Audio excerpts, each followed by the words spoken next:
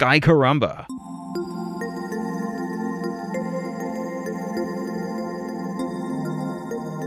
A half-man, half-horse trots across the summer skies. Much of the world gets only a fleeting glimpse. Sagittarius is a southern constellation.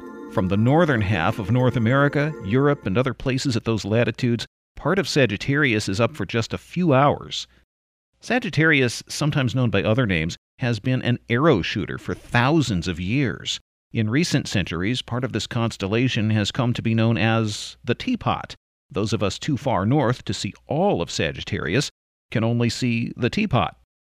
The stars of Sagittarius have mostly Arabic names. For 3 of them, one Arabic word is combined with Latin words to clarify their locations.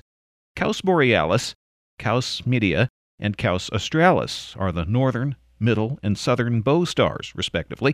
Caus Borealis is the top of the teapot's lid, if you prefer. Once you know which stars they are, it's not hard to imagine a curved line linking them to form a bow. It's also easy to remember Al-Nasl, the arrow's tip where the teapot spout would be. Nunki would seem to be the arrow's tail. It's actually an ancient Babylonian name for a capital city in the sky. It's in the teapot's handle. At the bottom of the handle is the unflatteringly named Ascella. That's Latin for armpit, and it's where our archer's armpit would be. For those who get to see the rest of Sagittarius, Rukbat, the word for knee in Arabic, is the star in the creature's knee. And he also has an Arqab, or Achilles tendon.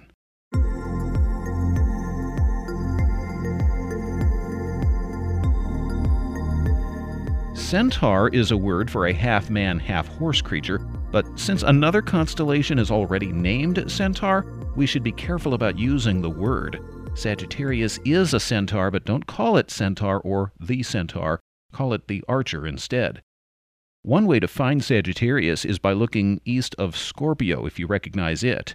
Most viewers will look southward to find Scorpio, and Sagittarius will be a little to the left. If you're far enough south that Scorpio is to the north, look to the right.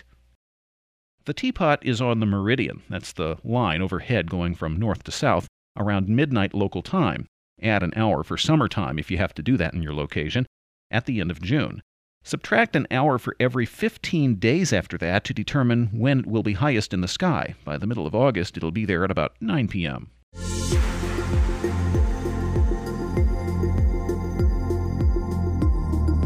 Sagittarius is worth a look through binoculars. With minimal light gathering power, you should be able to see about a dozen star clusters and nebulae, plus thousands of faint stars.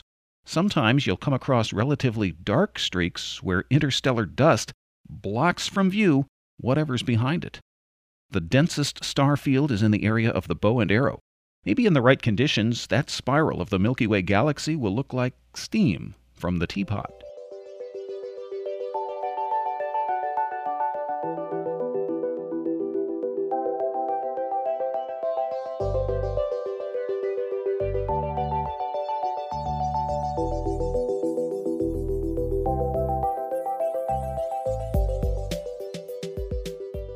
Venus is catching up to Mars this week. The red planet is moving eastward, but it looks like it's holding still with Venus in hot pursuit.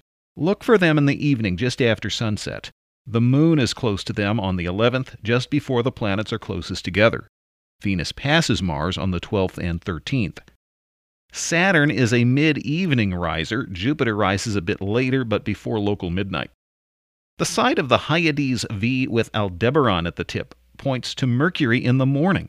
A thin, waning crescent moon is getting close on the 7th and passes it up by the 8th.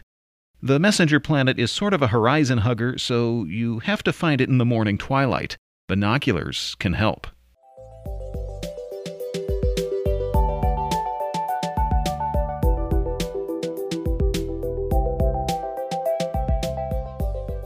What would you like to hear in upcoming Sky Caramba podcasts? Let me know. You can follow Sky Caramba on Facebook and on Twitter, and you can message me there. If I use your idea, I'll be glad to thank you for it in the podcast.